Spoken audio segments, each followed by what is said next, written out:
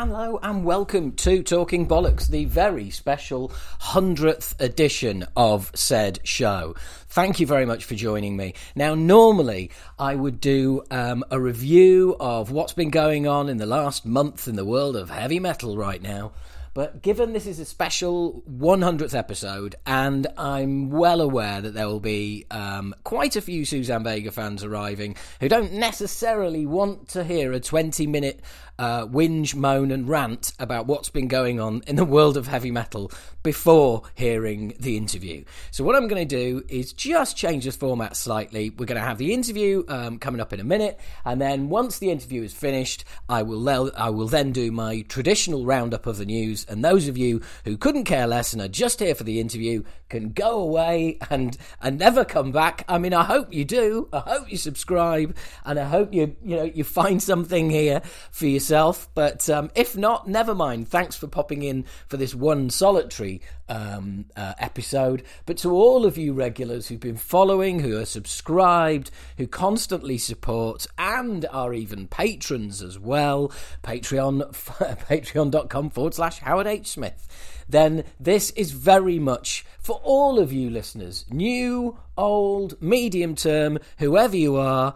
It's a celebration, and for me it was an absolute joy, a real bucket list moment, getting to finally have a conversation with Suzanne, having dealt with her for quite a long time via email and messaging, and finally getting a chance to sit down, have a chat and ask some of the questions that I've always wanted to ask. And this happened probably a couple of months ago, and actually it's probably longer than that, but I've been holding it back for this 100th episode. So this is myself and Suzanne Vega having a chat a couple of months ago. This is kind of weird, actually, isn't it? Because I think it's about 3 years since I sent you the very first demo of Blood Makes Noise. I think that's right, because as I was scrambling looking for your email, I was like 2018 was popping up, 2018, 2019. Yeah. And I thought, oh yeah, we go back quite a ways. yeah. The weird thing for me is, I've got to tell you this story. When your message on Facebook first arrived, I'd sent an email to your management, and the Facebook message was kind of like oh well, why not? Just a shot to nothing. And I do stand up, and I'd been out playing a comedy show. Oh really? Yeah. And I came back home. I sat on myself, and it's about like 11 at night or something, and just letting the adrenaline fade away. And my phone vibrated, and I looked, and I thought, I don't recognize that symbol. So I opened it, and it was the message from you. And I was the one that said it put me in a really good mood. Yes, yeah, that I really liked. Yeah. Well, believe it or not, this is quite sad, so I apologize. Right, I've got a screenshot of that conversation, and it is framed in my phone. Oh, good. That's great. It's good. It's this really cute little frame, and I printed it up. I mean, when I read that, I was just, I was absolutely blown away. I couldn't believe it. And good. You were just like, you've been so easy to deal with. I mean, a lot of people, during we put the album out and everything else, and people have been like, how the hell did you end up working with Suzanne Vega? And I just kind of said, well, just sent her a message. That was it. It's been really easy. Well, I'm not that easy for everybody. I get lots of messages every day, and some I respond to, and some I don't, and some I block and remove. So, but I meant what I said. I mean, it's one of those things that's instinctive. I listen to covers and I listen to interpolations, and it hits me right away. Either I'm like, yeah, I love this, or it's like, whoa, never in a million years. So it's one pile or the other, and that's the pile you fell into. Oh, well, that's great. So there's Yeah. two piles. There is the, oh my God, you've created something completely new with my music. That's cool. And the, what have you done to my song? Well, the thing is, even the worst ones, the original song still exists. But yeah, there's times where you just know immediately, no, there's just no way. There's no Yeah. way that's ever coming out. But but no, I liked it, and I thought, I mean, I actually, it's not the first time I've been covered by a thrash metal band. Right. Uh, because back in the day, I don't know what the Lemonheads are considered now, but when the Lemonheads made their cover of Luca, they Yes. were considered a thrash metal band, and so they did Luca, and I thought that was great. I thought it was a really good, really valid interpretation of the song, and I thought it was great. So I really like your version. Oh, Yeah, well, I really like that version as well. of blood makes noise. Yeah, Yes. Yeah. Yeah. I've, I mean, I've, as you know, been a fan for many years, and and obviously, as you've seen from the thanks list that we posted the other day, oh yeah. yeah, I mean, I That was a was surprise, literally actually. I was thinking, how did I get onto that list? I mean, that was a long time ago. So that's 1988. pretty good. Yeah. Well, how it happened was I worked in a record shop, as musicians tend to do. And Yeah. I worked in a record shop, and I quit the job when I signed the record deal with a band. But for those, I was there about 9 months, a year, and in that time, obviously listening to music all day, and Solitude Standing was in the UK top 20 albums. So we'd be playing tracks all day, and Yeah. and I just yeah, I mean, yeah, there's this young kind of like 16-year-old metal kid, but music's music. Yeah. Yeah. It's Yeah. like if it moves you, it moves you. So I just really got into Solitude Standing. So I had my staff discount, so I bought the CD with my staff discount, and then I bought the first album with my staff discount. I still have those two original CDs, Oh, cool. um, and and then we signed to a label, and off I went. And but I was, I've always been a fan. I've always kept an eye on your career. And I think I saw you in Basingstoke doing That's 99.9. likely. Oh, yeah. There was just two of you. Um, Oh, there was you and a oh, guy, maybe it was me and Mikey probably on bass. Uh, but it was was it it in was 1992? Really? oh Lord, no, no. We're talking Much probably later. about 3 or 4 years ago. Oh, yeah. So it's me and Jerry Leonard. Yeah. Right, that was amazing. Yeah. I absolutely loved it. Oh, good. It was great. Yeah, Jerry does a great version of Blood Makes Noise. Jerry really kind of takes that out there. We worked out an arrangement that just is pretty killer. But we've had many different versions over the years, depending on who I'm touring with. Yeah, and you have very many different versions of the band, as it were. Yeah. When you're looking at the very early stages of maybe doing something, or it was like an anniversary coming up, how do you start looking and thinking, right, how do I want to do this? Or is it more a case of, well, I've got these people around me who I know and I'd like to use them? Or how does it all come together?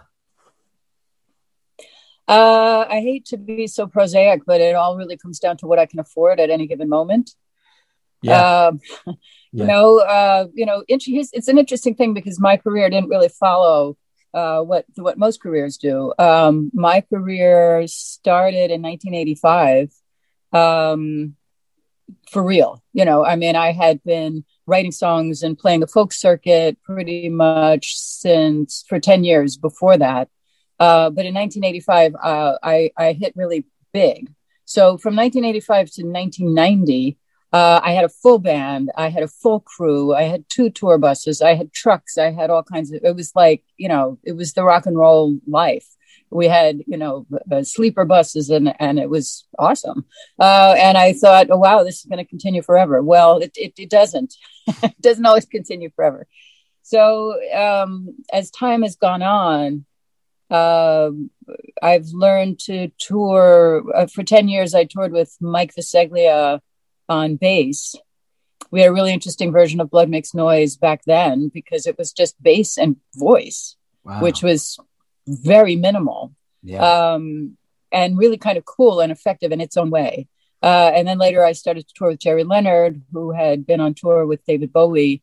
He was David Bowie's musical director for years, and he's very adept at rock and roll, and he can play all kinds of styles. So we worked out that version of Blood Makes Noise. But here, what it really comes down to is, can I afford the band or not? Yeah. So if I'm out doing festivals, in June and July, and sort of doing stuff like, I don't know, Isle of Wight and that kind of thing, it's just going to be me and one other person usually. But if it's an anniversary tour and we're playing bigger venues, I've brought the whole band, it's always really fun. And especially if you can include a couple of guys who actually played on the album, like Mikey has been with me since Solitude Standing. So I always ask him to come out on tour because he's great and the fans love it. And he's like, it's still there in his DNA. Yeah. So to speak. Yeah. And like you say, I think there's certain fans get a huge buzz from that as well, knowing that it's the original dude. Yeah, exactly. You know what us fans are like. I think I came. Well, I saw you in Leeds. Would have been two years ago, I think. Oh, okay. Yeah. Yeah, likely. I tour the UK constantly. I mean, I think it's probably I think I've toured the UK more than I've toured the US for sure. I've played. Yeah, I'm always touring the UK. Yeah, and you seem to have, your popularity, certainly within the UK. I mean, it's all very well for me to say. I'm sure you'll correct me, but it always seems to have remained pretty solid. You've always had a kind of solid base, or the way you're smiling, are you going to tell me about the lean years? Well, no, I'd say overall you're correct. I've had a 1 or 2 years where I got into bad graces with press. The music press decided I was really boring for a while, or they could be kind of vicious, and there were a couple of years where that was going on. But that's okay. We have a long-standing relationship, and there's bound to be a few bumps. So overall, I'm very happy with the UK.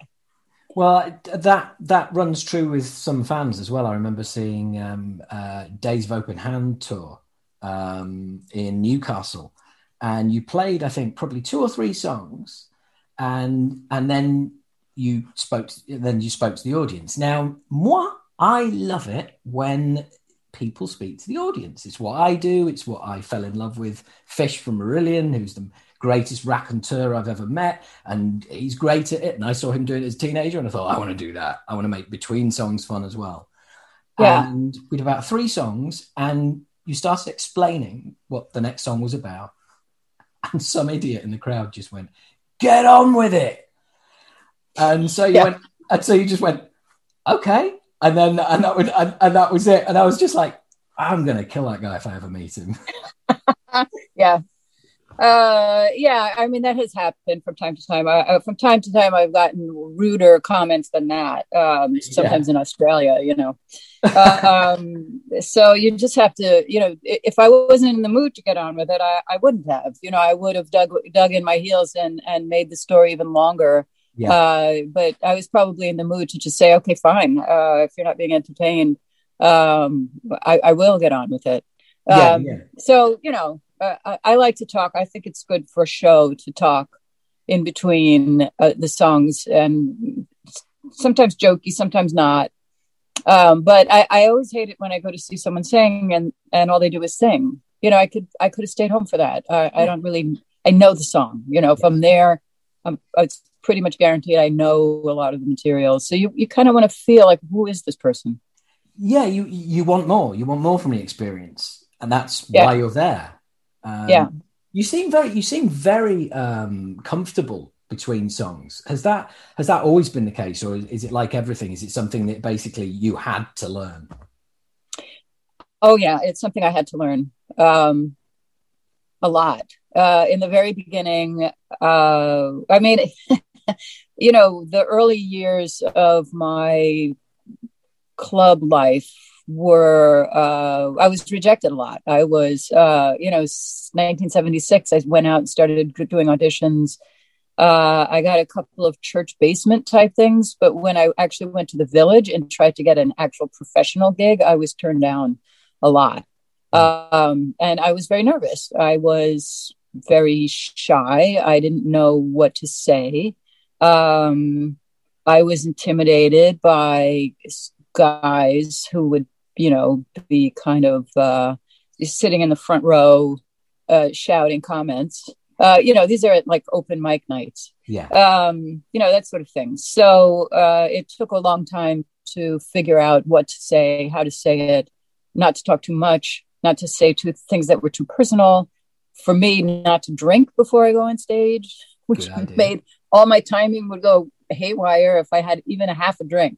Yeah. It was a nightmare. So I said, okay, no drinking before the show. And all of that took a while to learn. Yeah, and that's that. But that's a great lesson to learn very early. Is don't have a drink.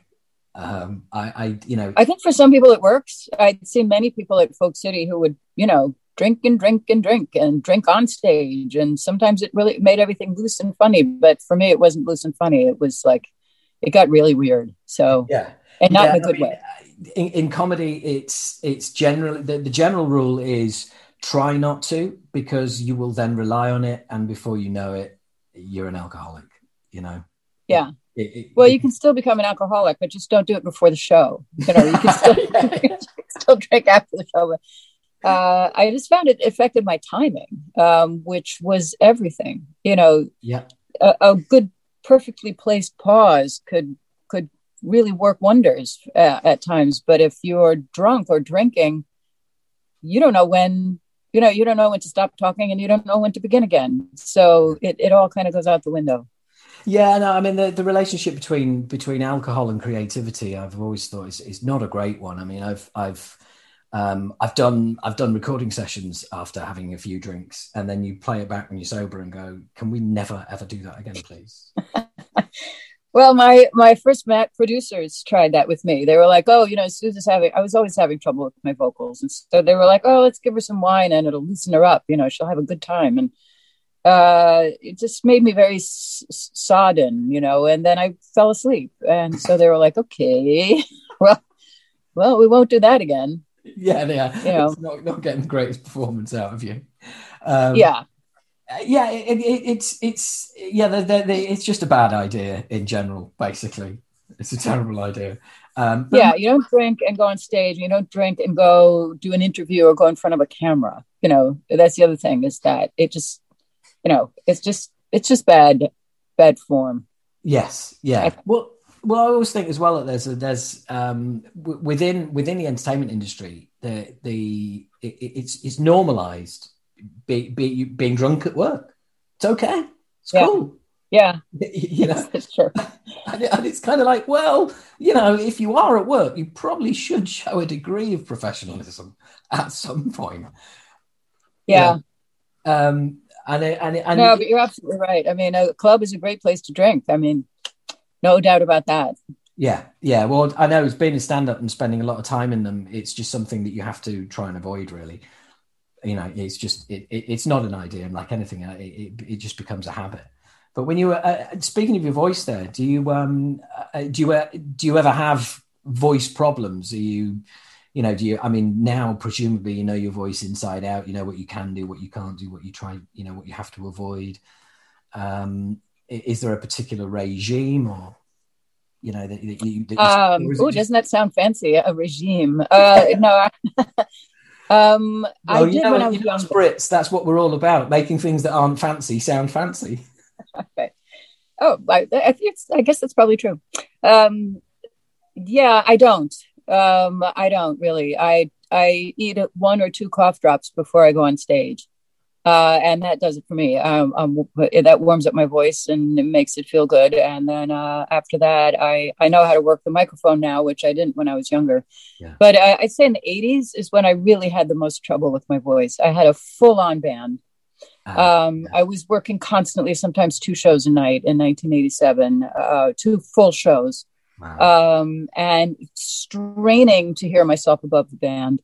And my voice was very thin then, and I wasn't physically fit. I didn't really work out or do anything like that. And that's the other thing, is that if I am fit, if I do some kind of aerobics during the day, I can breathe better and I sing better. Yeah. So if I'm in a very stressed situation, I try to get myself to the gym in the afternoon and do a bit on the elliptical machine and just get my blood. I have very low blood pressure. So if I can get it all up, that helps me to get it open and then I can project.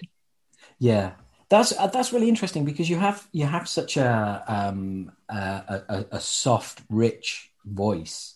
And your only warm-ups are a couple of cough drops. I am seething with jealousy here.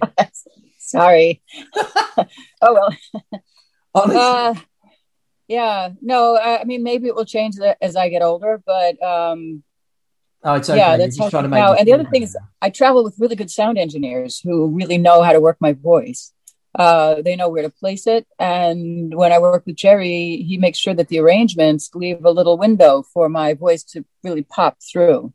Great. So I don't strain as much as I used to, because Jerry kind of really listens out for that. If there's anything competing with where the vocal ought to be, then he'll take it away. You know, and that really works wonders. Thing is, as well, I would imagine with I mean, it's just everybody's there to hear your voice. You know, that makes complete sense for somebody who's working on the arrangements to go, look, the voice is the star. Give it some room to breathe, and so people can really hear it. And that's the knock-on effect for you is like you say, you're not howling over a band. Well, let's swap roles just for one show. I mean, it's I'm always having problems with mine. Do you do warm downs at all? Warm downs or warm ups? We call them warm ups. No, I do both. Oh, warm ups.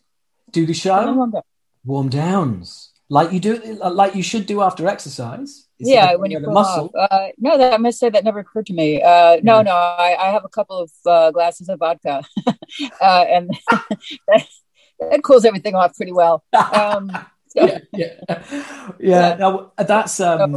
that's a new development. I mean, I never used to do them, but apparently now the thing is warm downs, and that is really, really difficult, because you know what it's like after a show. You know, straight away there's going to be a bunch of people who want to talk to you, but you've also got to get to the dressing room. You've got to sit down and just kind of, decompress from the gig. This makes sense when I hear your vocals. I mean, that is what you're doing there is a real technique.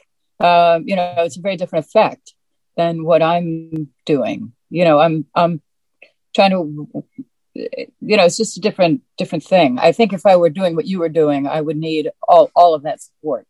Well, that's very kind of you. I think the mistake, one of the mistakes I made was the first singing teacher that I ever had. I'm a natural tenor, and she was an opera singer, and she wanted to get me into her opera group. And I said, look, you've heard the music I do. Opera's not my thing. Okay, it's like the opposite. It's like classic rap. It's people just singing, telling a story. And so I kind of like it. I like the thought of it. I like the idea of it. Somewhere in the universe, there's a place for that. Yes, for that opera. Absolutely. And she taught me, and she tried to help me with my voice, but the techniques she gave me was for singing opera. And for years, I was banging out thrash metal with using an operatic technique. And as I've got older, my singing teacher now, who teaches rock singing, is like, first time I was there, she was like, "What are you doing?" So, yeah, right, yeah. That's why I'm here. It is. It's using your voice as an instrument. Is there's just something about it. I think that it's. Do you ever still find yourself, when you're performing songs that you've performed so many times, do you ever find yourself still maybe getting lost in the music or experiencing something when you're performing that song that you haven't experienced for a long time? I'm interested as to, maybe what goes through your mind, what you get out of it, or is it more just, I want to deliver the song as best I can for the audience, and that's the focus? Yeah, it's a mixture. There are certain songs that always hit me, that I feel each time I sing them. And fortunately for me, Tom's Diner and Luca and Blood Makes Noise are those. Wow. Are some of those. Caramel also. So every time I sing them, I still feel them.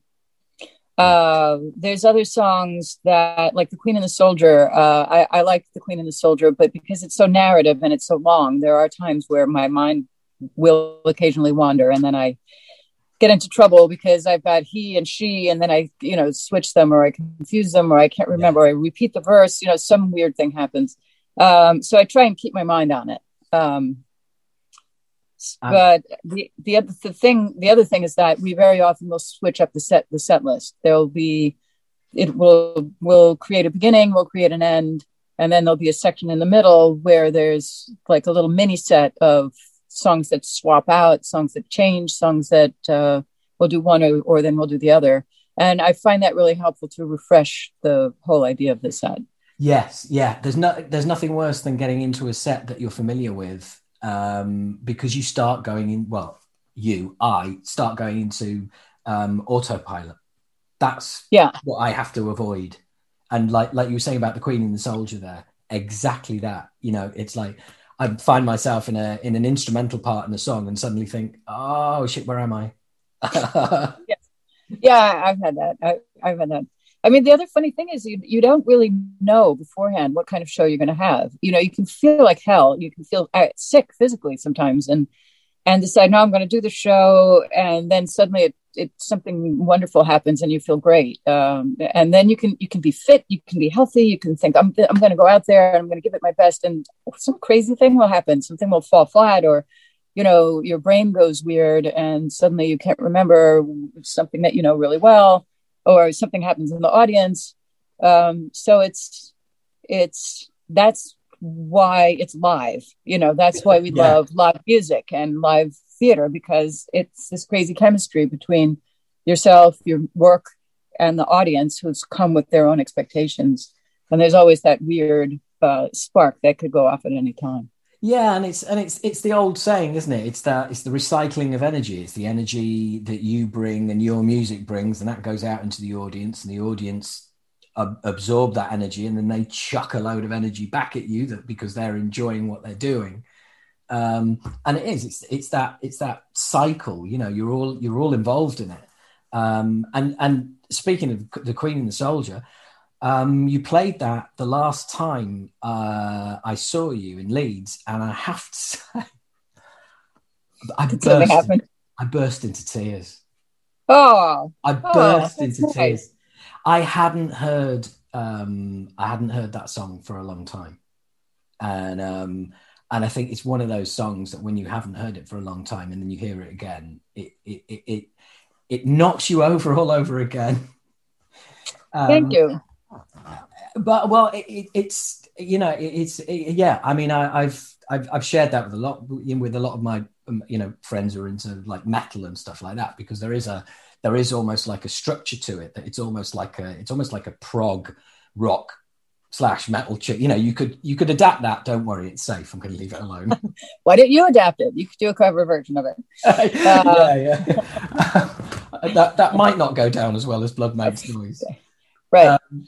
But I know what you mean. There's sort of an archetype there, this is sort of this queen and the power struggle, and that I get it.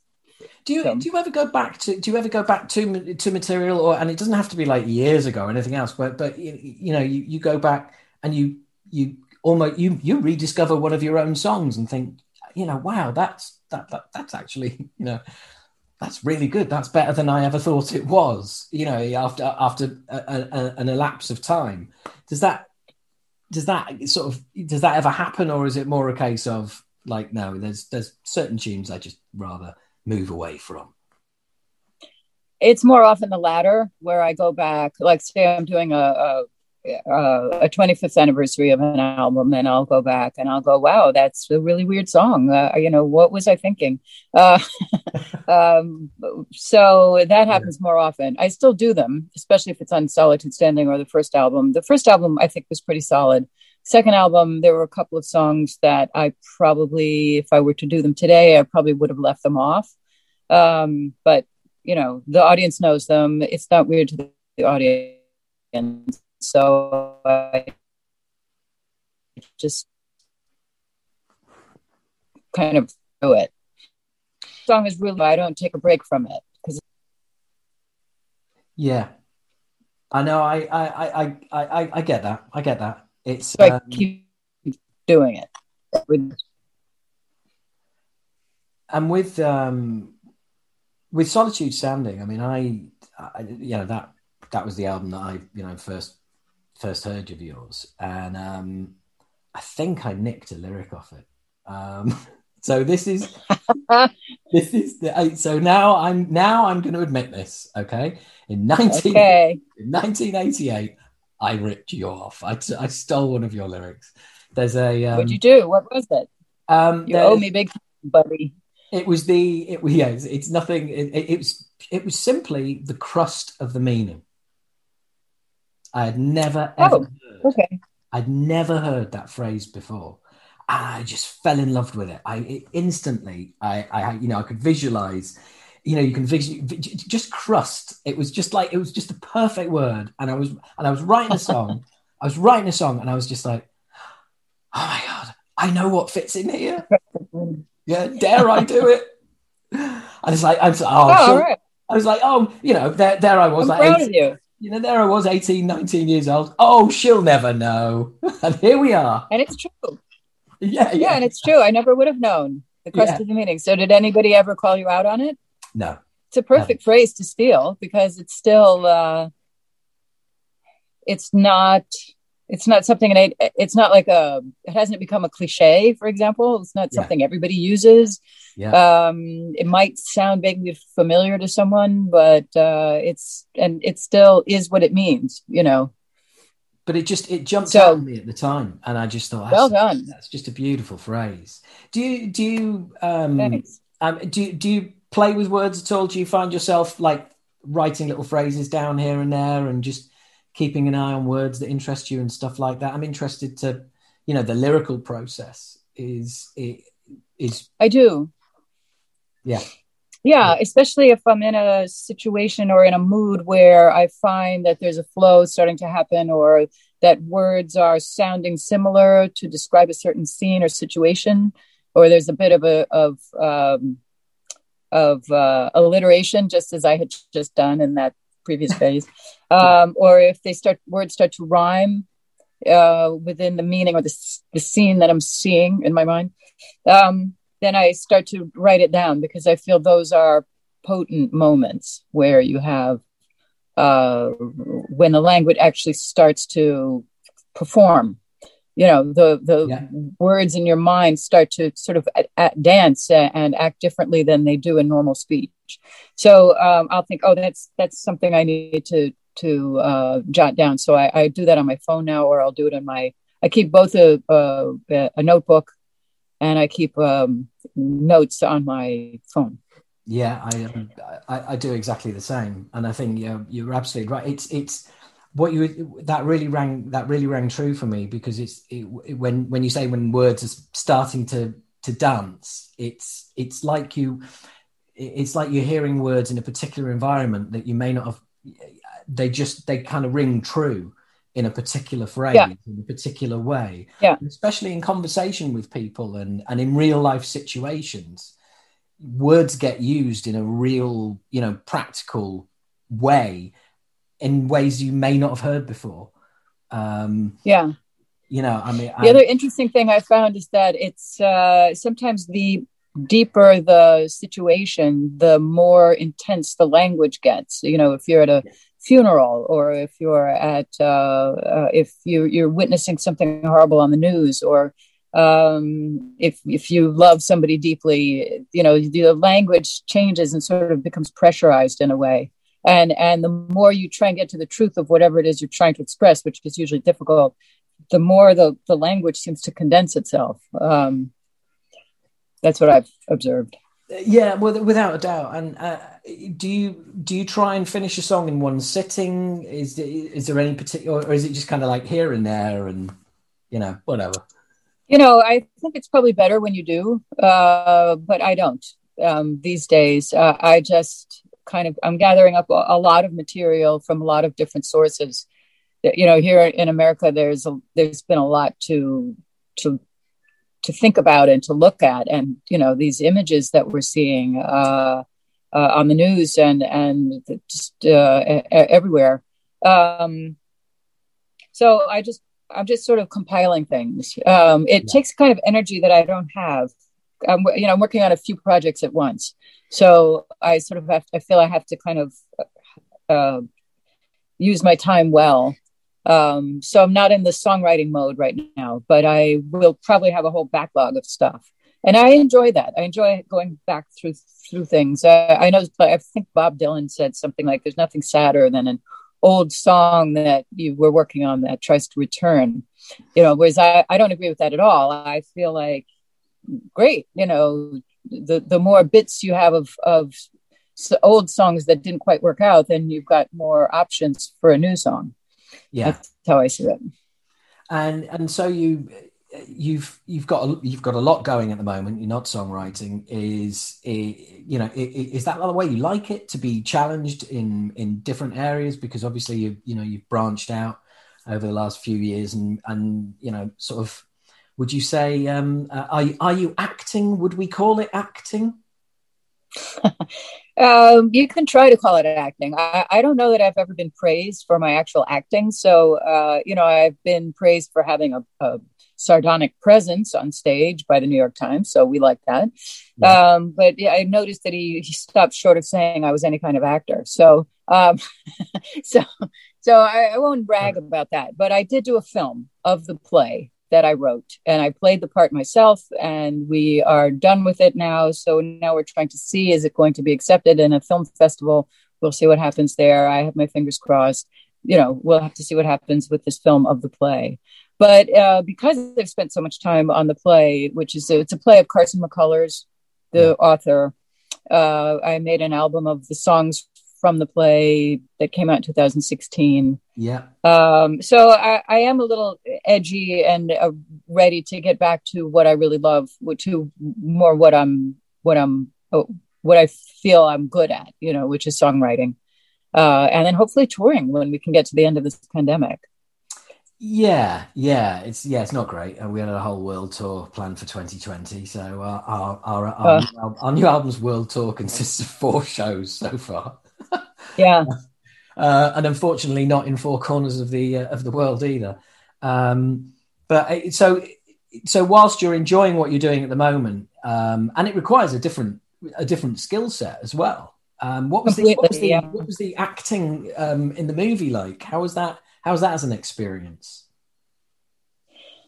Very pressured, very intense. It was very low budget. And so it was meant to be kind of a document of the play. That wasn't an archival capture. When I did the play in 2018, it was very long. It was an hour and 45 minutes, which for a one-woman show is very, very long. Yeah. So I wanted to do a shortened version that was a little edgier than what we had in the archival capture. So I had to practice and it had been a year and a half since I'd done the part. So in the morning, I had to get up and run through the scenes and memorize the language again. Yeah. It was a completely different experience, sort of a cross between being in a play and being in a music video, where you have to sort of, you see you're just basically, I did what I was told to do, and I did it as best as I could. I'm a bit sorry now that I didn't see the dailies, because if I had known what my face was doing, I would have probably tried to put a little more animation in my face. But I didn't. I thought, oh, it's a film. They'll see what I'm doing. They'll see what I mean. Yeah. But actually, film acting is its own thing. You can't overplay, but you can't just kind of act like I'm talking to you now. Yeah. It really does require a bit of technique, which yeah. I think if I were to do it now, it would be a different film, but we're not going to do it again. So. Well, we can always blame the director and say that there was plenty of opportunity to say, Suzanne, love, give me more. Yes, that's true, and he's such a nice guy. And in fact, he very rarely did that. If anything, it was the opposite. It was like, slow it down, really feel her pain, which is not hard for me to do. I can do things slowly, and I can be very introspective. So I did notice that was where his direction tended to take me, was more like, okay, just slow the whole thing down, which almost nobody ever says that to me. Well, I that must have been a refreshing change, but I have to say that. Yeah. A cross between a play and a music video, that sounds like the worst of both worlds. Oh, no, plays are wonderful. Plays are so great. I nearly majored in theater in college. I majored in English literature, but I had enough credits to minor in theater. And I studied all kinds of theater. I took some of the acting classes. I took a lot of the tech classes. I learned about costume design and lighting and sets, and I love it. I love the stage. I guess that's really what it is. I love the stage. So it's really being at home during this pandemic is like super frustrating. I mean, the good news is that I love my husband. I love my dog, and we have a very beautiful and entertaining life here. We keep each other laughing, which is great. And, but I miss the road, and I miss the stage. Yeah, I absolutely, completely agree with that. I live on my own in a 2-bedroom flat in London. I had my 50th birthday on my own on Facebook. Yeah, had a Facebook Live birthday party. So did I, sort of. I did a little show for my birthday. Oh, cool. Yeah, and we had so many technical problems. I just ended up doing 4 songs and then saying thanks for coming. My daughter was calling my husband to tell him that the microphone wasn't turned up enough and we needed more sound. And then other people kept writing in to say, "Why is your husband doing the dishes? Can't he wait till later?" I mean, it was very. There's a lot of audience participation. Let's just put it that way. But it was fun. I mean, it was hopefully a once in a lifetime kind of happening. Yeah, hopefully. You are you're a bit of a conundrum, because you strike me as a naturally introspective, shy person, but you love the stage. You love being out there and being performing. And obviously you went through all of those years of putting up with the, guys shouting out in the front row and everything to do what you do. So there must have been that drive and that determination was stronger than what you knew was holding you back, and you just had to get over it. Yeah. Yes, that's true. I overcame a lot to finally become, I hate the word comfortable on stage, because really stage is really no place to be comfortable. I mean, a stage is a place to really give your best, and, but I know what you mean. I feel at home there. But yeah, I had to work on it. I had to for a while in the very beginning, it made me angry to be on stage. I felt like, well, who are these people? Why do I have to be entertaining? I don't feel entertaining, and this is very difficult for me. So I would come off stage and be really pissed. And so then you have to, I just had to get over it, because it's like, if you're going to put yourself on a stage, then you better learn to be entertaining. You have to learn to control what it is you're putting out there, to a degree. And I did. I just kept going back and going back, through rejections and through my own, sorry, I'm getting excited now. I'm sort of, words are starting to spill ahead of themselves.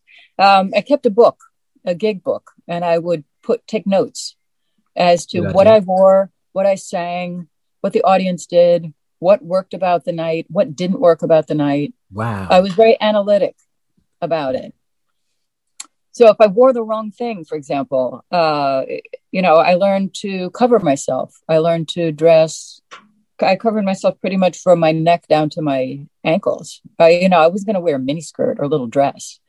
I didn't want them thinking about that. I wanted them to think about the lyrics. Yes. So I figured out how to present myself in a way that I could all just come out in a natural way. Yeah. And I worked on it diligently and very analytically.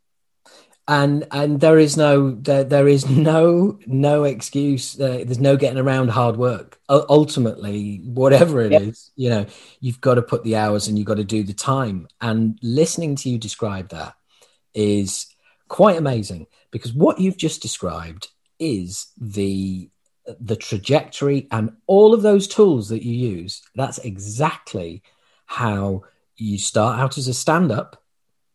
I can imagine. Yeah. The exact same methods. Record the show, listen back to the show. What did they laugh at? What didn't they laugh at? What did you do well? What didn't you do well? And each time take it back.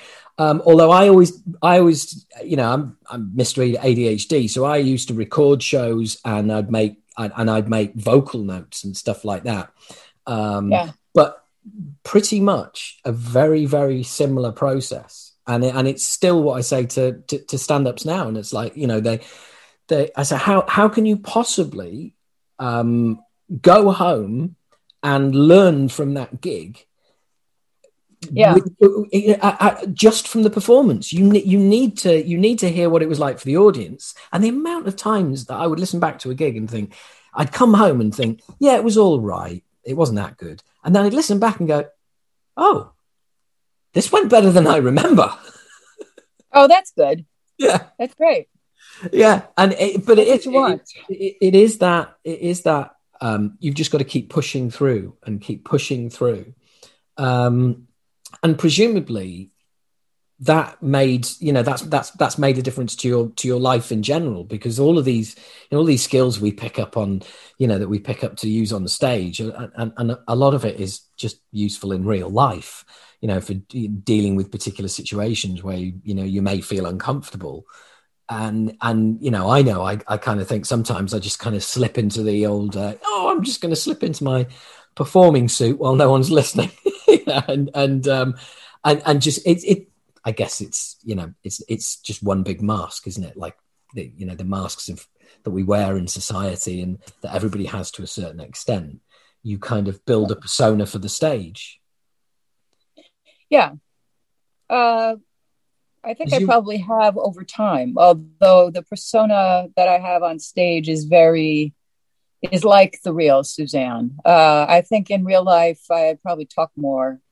I'm more talkative under certain conditions than I do on stage. But yeah, I suppose you're right.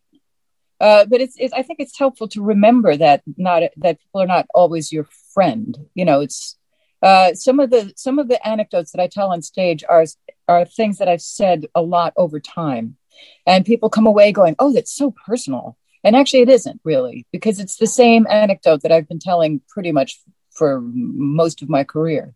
But I tell it because I know it works, and because I know they can relate, and because it's something everyone feels. and so I've worked it out so that I'm not revealing anything I don't want revealed. But it has the flavor and feel of something that is very intimate. Yeah, and funnily enough, people can take that all sorts of different ways. You know, some people are like, "Oh, that was so personal, that was so touching." How good of them to reveal that part of themselves. That's wonderful. Yeah. Whereas other people would be like, "Oh, too much." Yeah, exactly. Well, especially in the UK, as I'm sure you're aware. Yeah. Oh, personal feelings. Don't talk about those. Okay. We'd really rather you didn't. Yeah. But it's. Do you? And this is there's no right answer. But I got to interview. Eventually, I got to interview Fish from Marillion, who was the first band I ever saw live, and it was hilarious. We had a photo taken in the hotel lobby, and it looks like father and son. I mean, he's 6'5", and I'm 5'4". Well, yes. Did he mention to you that we had a night drinking together? Well, I remember at the time. This was like 80s, 90s, wasn't it? Yeah. Yeah, I remember you two being in the same sphere at the same time, because I was like, oh my God, these two artists who I absolutely love are in. What's going on here? I'm trying to remember how we met, but I remember we were definitely at the bar together, and we were drinking what he called depth chargers, which is a shot glass of Drambuie and a glass of Guinness or something like that. You sort of send it shooting to the bottom of the glass and then drink both of it, which they taste wonderful. So I had a few of those, and then somehow we all ended up in his room, like on the floor. The one to ask really is Mikey, who I think my bass player. And I got this wonderful letter from him in the morning that he wrote out and left with the front desk, which I have in my scrapbook of letters. Oh, wow. Yeah. That's awesome. That is awesome. Yeah, it was awesome. It really was. It was a very fun and funny night. Just one of those things that happen on tour where you're like, whoa, how did that happen? The next day. It's amazing the amount of times that you can end up in the same hotel and as like another band, and you're completely unaware of it. There's people from other areas of entertainment. The amount of times that bands and that we all bump into each other. He's so big and he's so sort of magnanimous, and I think we were all at the bar, and so I think he's just sort of scooped me up as part of his entourage. And then we just ended up sort of having this repartee, and we ended up just like drinking for hours. Oh, that's great. That's great. Well, when I was chatting to him, he came up with something that really surprised me and made me think. He said, look, I'm just about to start work on my last ever album, and that's it. I'm retiring. I'm done. Mm-hmm. And as we were talking, he's had vocal problems all his life, and I think part of the retirement is I just don't want to, I can't be bothered with the stress anymore. And he said, I genuinely feel that I'm a writer who can sing. I am not a singer who can write. And when he said that, it was like a light bulb went off in my head, and I was like, that's me. That is absolutely me. I don't see myself as a singer. I see myself more as a writer that can sing. And it's like, it's the writing that's important, and the rest is the vehicle. How does that work for you? Yeah, I feel that I'm a writer, right? That had to learn to sing. I mean, I enjoyed singing. I always did. I'm the oldest of 4 children, so I sang to my brothers and sisters when we were growing up, and that's the kind of voice I still have. That kind of voice that you sing to kids with. Put that on the poster. Yeah, that'll bring them in. Yeah, exactly. So, but I always felt that whatever I had that was special, that whatever I had that was a gift, was in the songwriting. The first few songs I wrote, I thought, I think I have something here that's different. than what I've already heard. So I kept at it, and there's something about songs in particular, the repetition. I always was attracted to poems and the idea of magic and incantations and even religious rituals. I'm a Buddhist, and so I chant, and so I chant in the morning, I chant in the evening. So things that have that sort of repetition it's very attractive to me. So that's in particular the kind of writing that I like. And has Buddhism helped you with your ability to deal with the industry that you're in, or has it been more of a kind of life thing, and it's just? Oh, it's a life thing. It's helped me through all kinds of situations. I started when I was 16. There was about 13 years in between then and now where I kind of took a break, where I didn't practice in any sort of organized way. I mean, obviously in moments of great, I chanted through childbirth because that's what one does, that's when you find prayer again. But it's been there through every part of my life. And seen me through highs and lows. And it really, really does keep things in perspective for me. And that must have been incredibly useful whilst we're going through everything that we're going through at the moment. Yes. Oh, very much. Yeah. Sure. It has been a very kind of frustrating time that we've been through as well. And I've discovered things about some of my friends that I would never have guessed. It's all been kind of crazy, and all of a sudden, what, you're not going to get vaccinated, and what, you think this is a government conspiracy, and it's there's some real funny sides of humanity have come to life through this. I hear you, I really do, and here in America, it's exactly that. It's like, really. That's what you really think? I mean, seriously, so yeah. The things that we had been standing on, like religion, like science, for all these years, the idea that it's good to love your neighbor, that it's good to help people, all of those things here in America are suddenly things that people are challenging. And have challenged over the last 4 years. It's honestly been a time I never could have predicted in my lifetime. Yeah. I thought, oh, those things happened. Yeah, they happened a long time ago, and we've learned from them. Obviously, we all know that that's not the road you go down. I don't want to get too specific, but you know exactly what I'm talking about. So it shows us that it comes around again.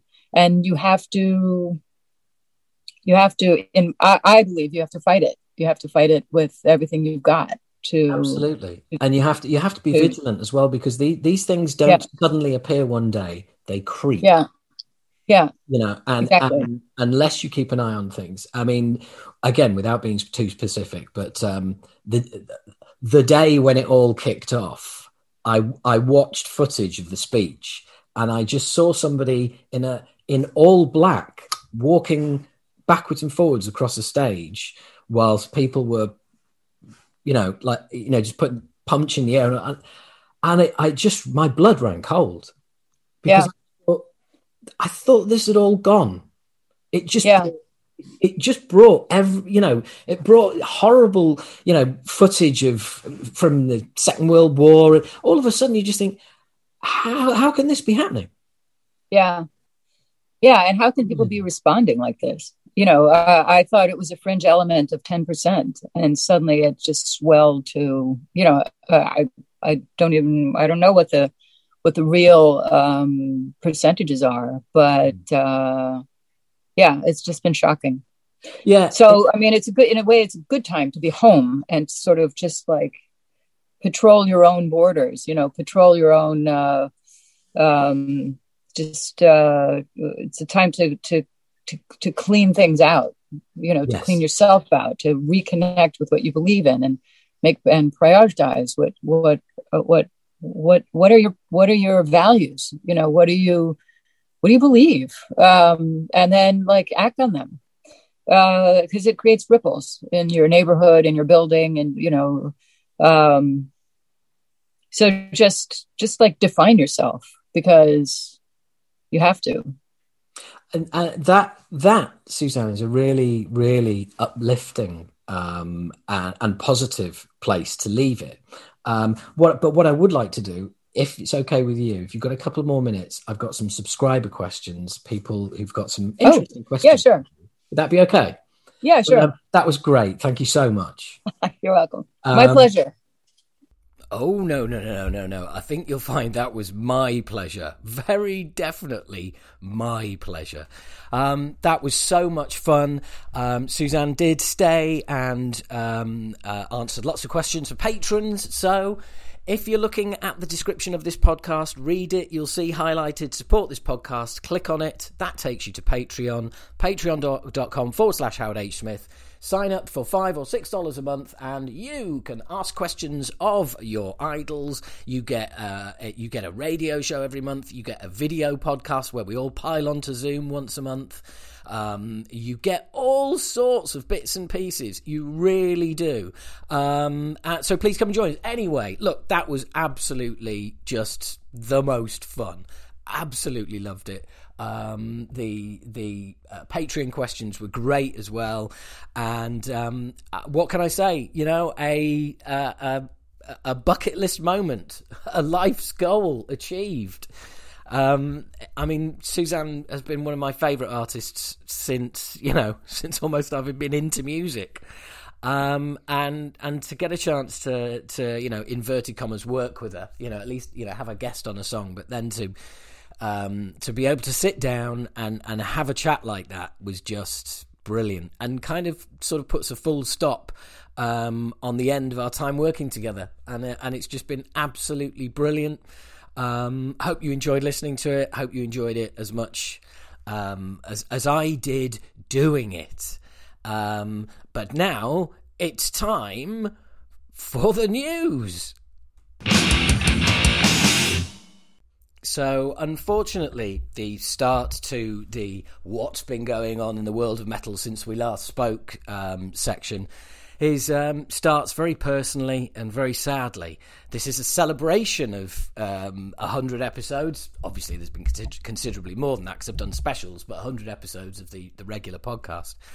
And unfortunately, as some of you may know, I found out a couple of days ago, this is towards the end of May, that the original Acid Reign bass player Ian Gangwer, who plays on Moshkinstein and The Fear, passed away over the weekend.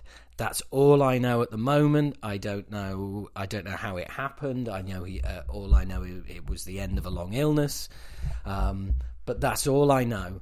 But what I do know is that I have lost someone who is. It just feels like a part of me. It really does.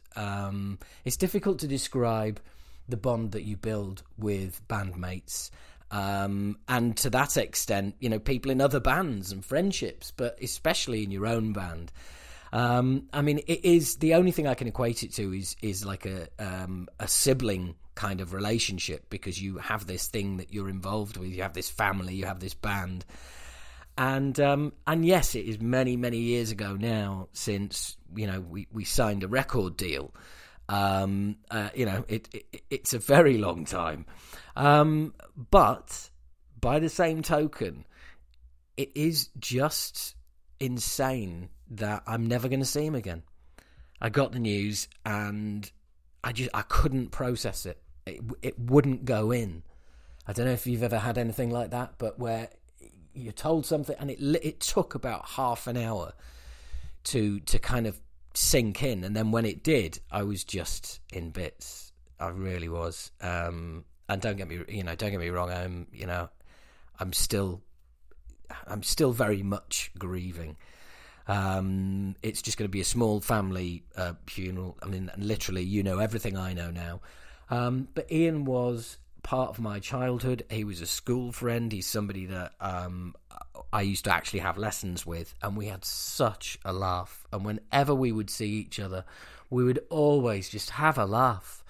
And he'd always ask about the band, and I'd always let him know. But then we'd start talking about school and the old days, and it was just brilliant to see him.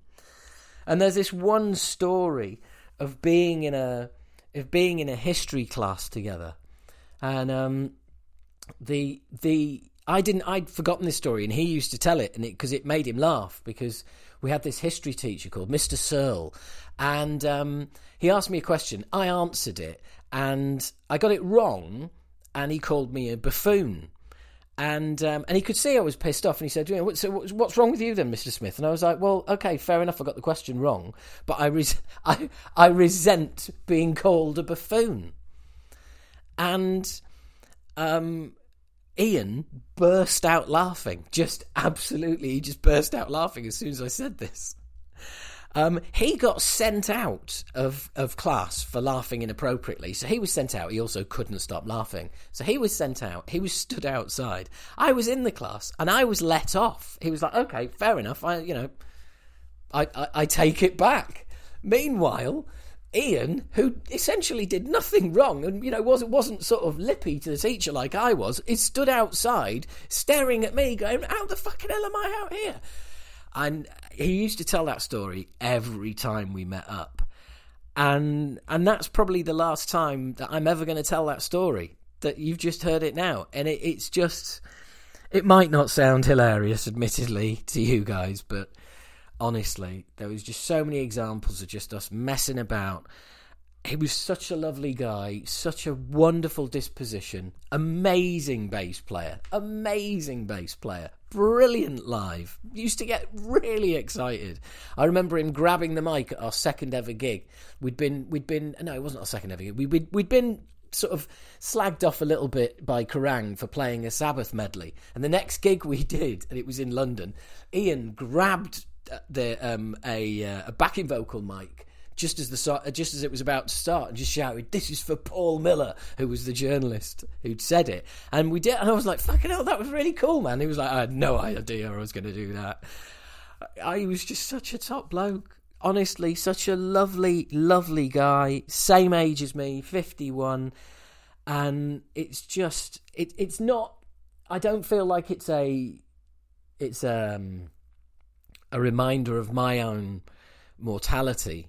I don't feel like that, because I'm well aware of it. I'm just absolutely lost at the thought of never seeing Ian again, and getting together and having a beer and having a chat, and sitting on the grass in the sun as we did so often, and just catching up. And yeah, it really is very sad. Gonna miss you, buddy. Okay, so after a couple of minutes to get myself together, it's another bass player that I'm talking about. And yeah, I guess you all know who we're talking about. It is the one and only Dave Ellefson, former Megadeth bass player, for he is that now. So, I mean, obviously I spoke about this case. If you're not aware of what's gone on, I'm not catching you up. Like, pause the podcast, go and have a look around, come back in a minute, okay? So, are you back? Great. So, yeah, well, he's been booted. And I've got to be honest, I think it's kind of, it was coming.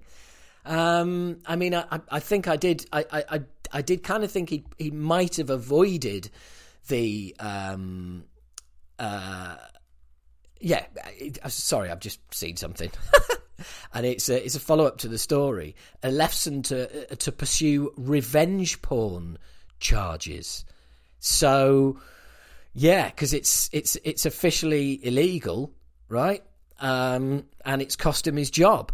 So I guess this is the latest. Right, I should have probably done this before I was actually recording. I was just going to go to my notes, but opened the wrong thing. So you're getting this live as it's happening, folks. I'm just going to pause and just catch up for you. So here we are. Dave says, recently a private video was illegally posted on the internet with false allegations were made against me. The actions in the video were between two consenting adults and recorded without my knowledge. I'm working with Scottsdale Police Department in their investigation into charges regarding revenge pornography to be filed against the person who posted this video. Also, my lawyers are preparing a defamation lawsuit to be filed against this person. This person will be prosecuted to the full extent of the law. I'm taking this time to be with my family. I wish my bandmates the best with their upcoming tour. And that's it. So, you know, end of an era. That is the way it is. You know, the rather terse statement from Dave Mustaine is, while we do not know every detail of what occurred with an already strained relationship, what has already been revealed now is enough to make working together impossible moving forward. We look forward to seeing our fans on the road this summer. Right, so, you know, was there really any need to put the already strained relationship in there? Was there a point to that? I mean, it's not really needed. You don't need to add, you know, a twist of the knife. Dave has effectively written his own resignation here. I mean, you know, let's not forget the guy is supposed to be a pastor as well as a bass player. So that is all done now. That is all over. Hence him using the full force of the law. And this is what happens. I mean, there's no way he could carry on in the band. I mean, now I think about it, I mean, you know, there's just no way. I mean, he's certainly not going to be able to carry on as a pastor. Why should he be allowed to carry on in Megadeth? Because it reflects on the rest of the band. It always does. And you know, as previously mentioned on the last podcast, Alefson's got to repair his family first, man. I mean, that's what comes first. Is making up to the family. And also the girl involved in this, because she's not the one who released this statement. This was somebody completely different. So, you know, what the hell? Why? This person is obviously been used by a friend, and they've got that video off from and posted. I'm kind of, I don't know what to fucking say.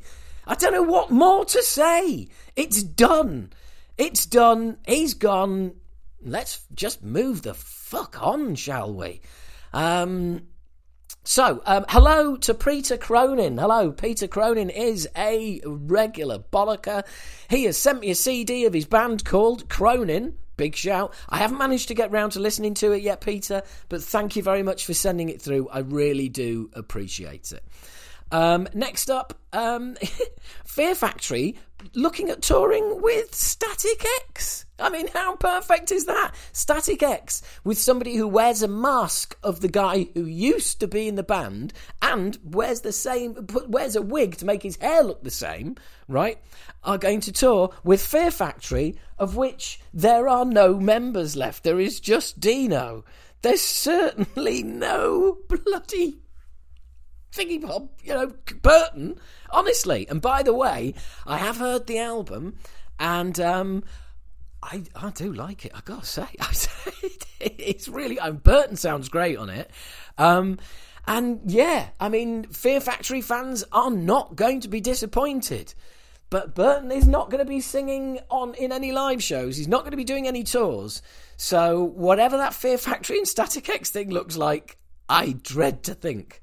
So I heard a little bit of God is an Astronaut recently, and I thought they could change their names to Bands Have Singers.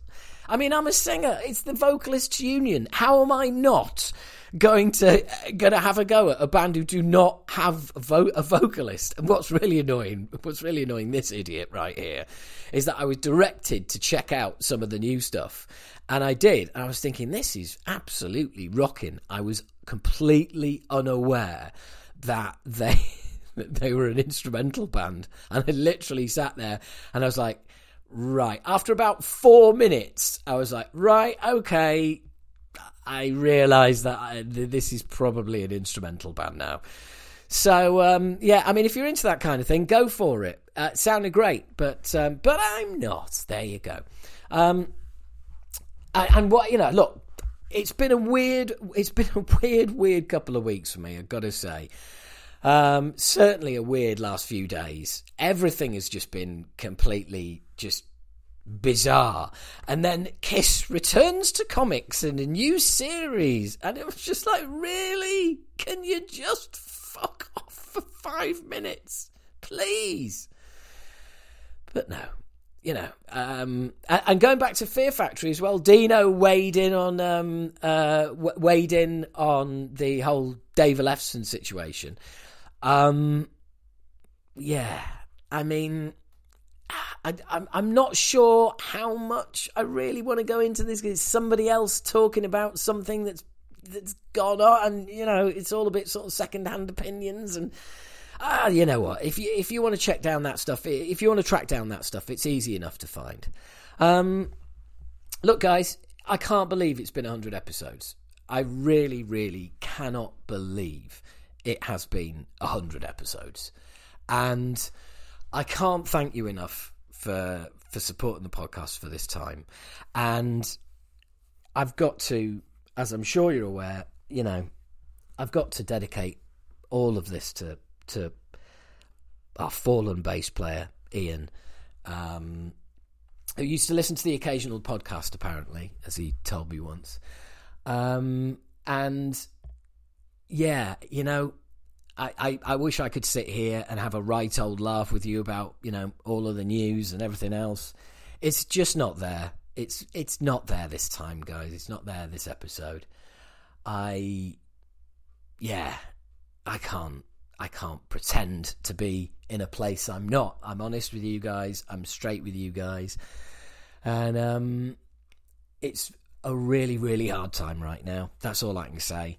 And, look, I know I'm not the only person to have lost somebody close. I know a lot of you will have lost people during the pandemic and everything else. And this brings into stark contrast for me what, everybody's been going through, because I've been lucky enough to avoid fatalities in the pandemic so far through, friends or family or people I know. And then just as it seems to be coming to the end, I lose a very close friend. And again, like I said, I don't know what from now. So anyway, it's tough. I really feel for all of you who are having to deal with bereavement or anything like that. I can suggest getting some grief counselling if you're in that position, and if you lost somebody 6 or 9 months ago, a year, whatever. It never hurts to talk to somebody. It really doesn't. Believe me, I did 6 months of bereavement counselling about a year after my father passed, and it's definitely worth pursuing. I am going to put a link in the description of this podcast where you'll be able to go and watch the whole Suzanne Vega video. So you'll be able to watch the interview on video if that's what you wish. So, guys, it's been an absolute pleasure doing this podcast. I am going to continue to doing it, and I'm sure in a couple of weeks I will be back to my wisecracking, loudmouth, arsehole self. I'm just a little bit more reflective today, given everything that's been going on. But look, that doesn't mean that I don't want you to become patrons, that I don't want you to share the podcast as much as you can, because you are my biggest asset in spreading the news. So please do share the podcast as much as you can, and I will get back to you all in a couple of weeks. Take care.